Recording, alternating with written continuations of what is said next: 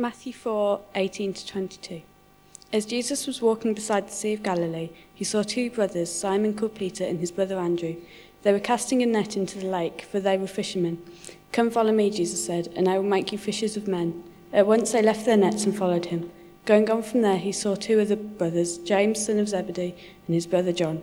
They were in a boat with their father, Zebedee, preparing their nets. Jesus called them, and immediately they left the boat and their father and followed him. Awesome. Thank you, Bethany. One thing I did forget to say whilst I was up here earlier was just to thank you for all those that either came along and helped throughout the week. We had such wonderful leaders hosting our groups, doing refreshments, signing people in on the day. And just, yes, they were absolutely fantastic. So massive thank you to you guys. And if you weren't able to come and you were just praying for us, that also was immensely helpful. So thank you for those that prayed as well. So this week we've had such fun looking and learning about God's wonderful world. And we found that joy in discovery and wisdom. We've seen the majesty of God in the expanse of space. We've looked further into lights and animals and robots. And so we've all been scientists this week.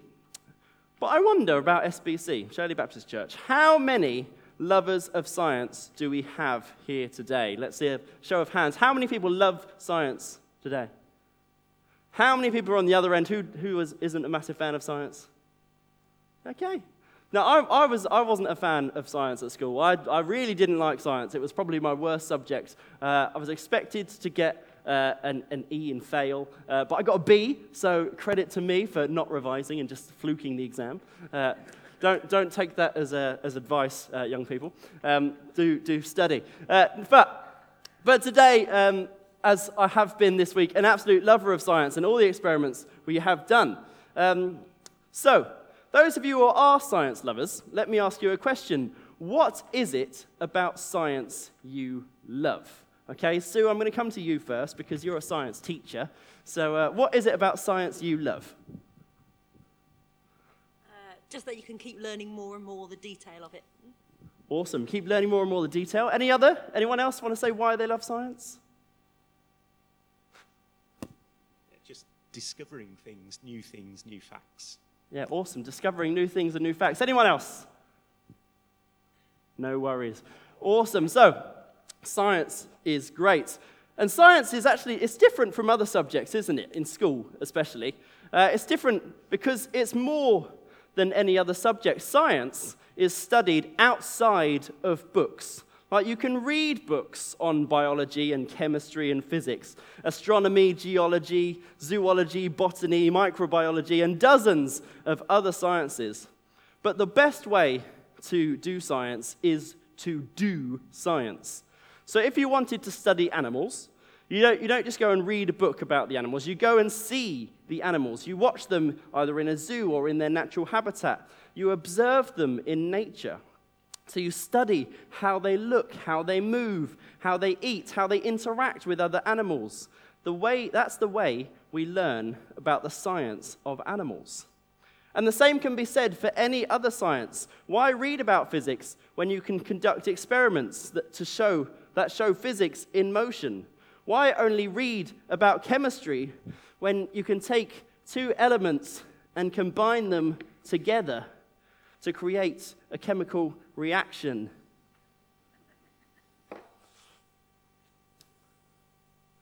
Science is hands-on, and guess what? So is faith. God loves it when we get our hands dirty. Studying science and the world around us, but more importantly, God is calling us to get our hands dirty doing work for Jesus.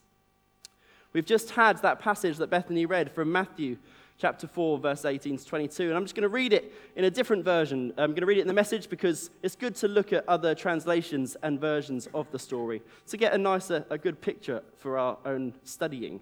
So, this one's from the Message, Matthew 4, 18, 22. Walking along the beach of Lake Galilee, Jesus saw two brothers, Simon, later called Peter, and Andrew. They were fishing, throwing their nets into the lake. It was their regular work.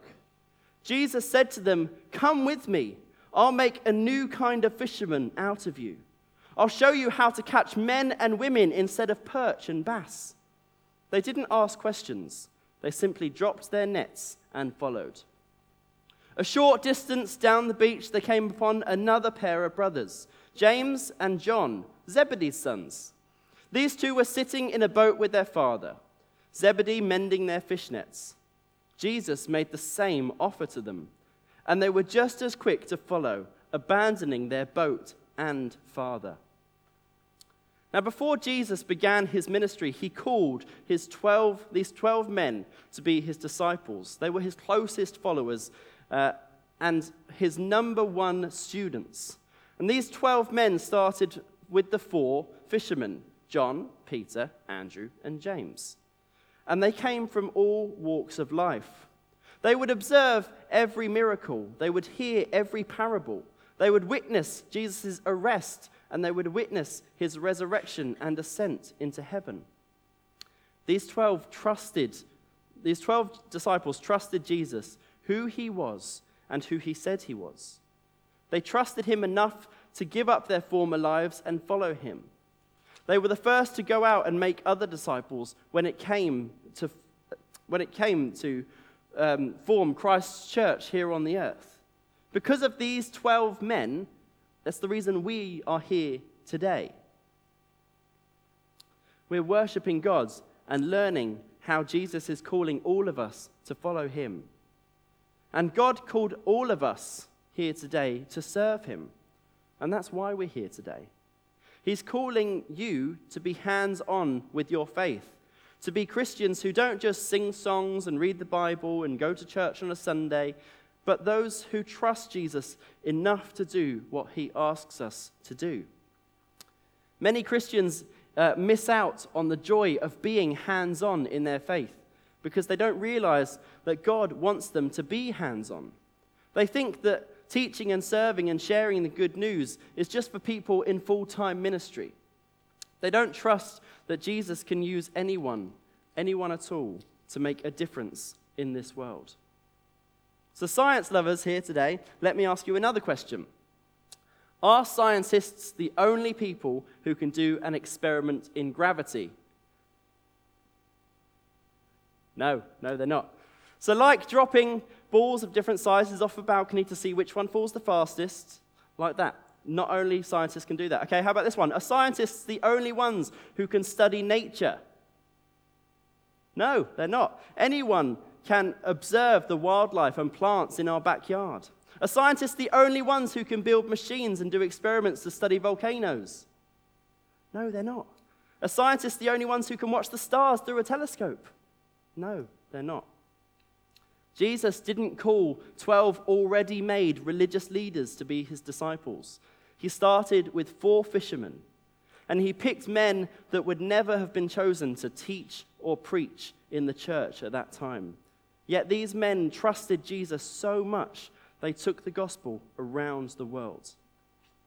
Everyone who believes in Jesus, everyone at all, no matter their race, their background, their physical ability, their mental ability, everyone who can trust in the name of Jesus can have a hands-on faith. Everyone can love and serve and teach in the name of Jesus. All we need is a heart willing to trust Jesus and do what he's called us to do.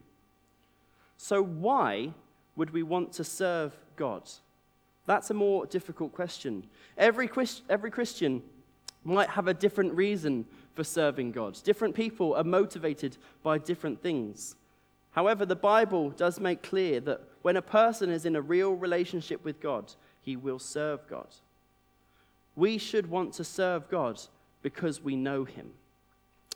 An inherent part of knowing him is a desire to serve him. It's always been God's intention to make us like his son Jesus. When we look at Jesus' life, there's no denying that he was himself a servant. Jesus' entire life was centered on serving God by teaching, healing, and telling people about God. In the book of Matthew, we hear how Jesus came not to be served, but to serve. And then on the night of his arrest, Jesus washed the disciples' feet, and he left them a final teaching to serve one another. In John 13, verse 12 to 17, he said this. It says this, "When he had finished washing their feet, he put on his clothes and returned to his place. 'Do you understand what I have done for you?' he asked them. 'You call me teacher and Lord, and rightly so, for that is what I am. Now that I, your Lord and teacher, have washed your feet, you should also wash one another's feet. I have set you an example that you should do as I have done for you. Very truly I tell you, no servant is greater than his master, nor is a messenger greater than the one who sent him. Now that you know these things, you will be blessed if you do them.'" So, if Jesus is all about serving, and God wants us to make us like Jesus, then it's pretty obvious that we should be all about serving as well. So here today, are you ready to get your hands dirty? Are you ready to learn how to be a hands-on Christian? It all starts when we put our trust in Jesus and say, "Yes, Lord, I will follow you." Now, I've got one more experiment for the week. And for this one, all I need is a bit of styrofoam and some soap and a bit of water. So, George, do you want to come up and help me with this one? Come on then, George. Awesome. So, all I'm going to do is an empty pan here, and I'm going to pour the water into the pan, okay? Can we get the camera on as close as possible to this as we can? So zoom in nice and close. So, I've cut some styrofoam into some boats, just like this. You see my boats? And I've cut a little triangle out the back of it, okay? Now, we learned in the story just now about fishermen, didn't we? So we were hearing fishermen, how they left their boats. But for our experiment, George, we're gonna use these boats. Now, when I drop that in the water, it's not going to go anywhere, is it? It's just falls flat by itself. But George, what I want you to do is take that red straw, and in here we've got just some normal dish soap. And if you could paint that dish soap just onto the back of, can you see here? Just in that line there, where that triangle is. Wonderful. Get some more in there as well. That's it. Proper layer it up. Perfect. Now, what should happen, that's it, a bit more. What should happen when we send this back into the water? Let's see what happens. Right, I'm not going to push it or slide it in any way. I'm just going to drop it in the water. Let me see that. It moves straight across. Thank you very much, George.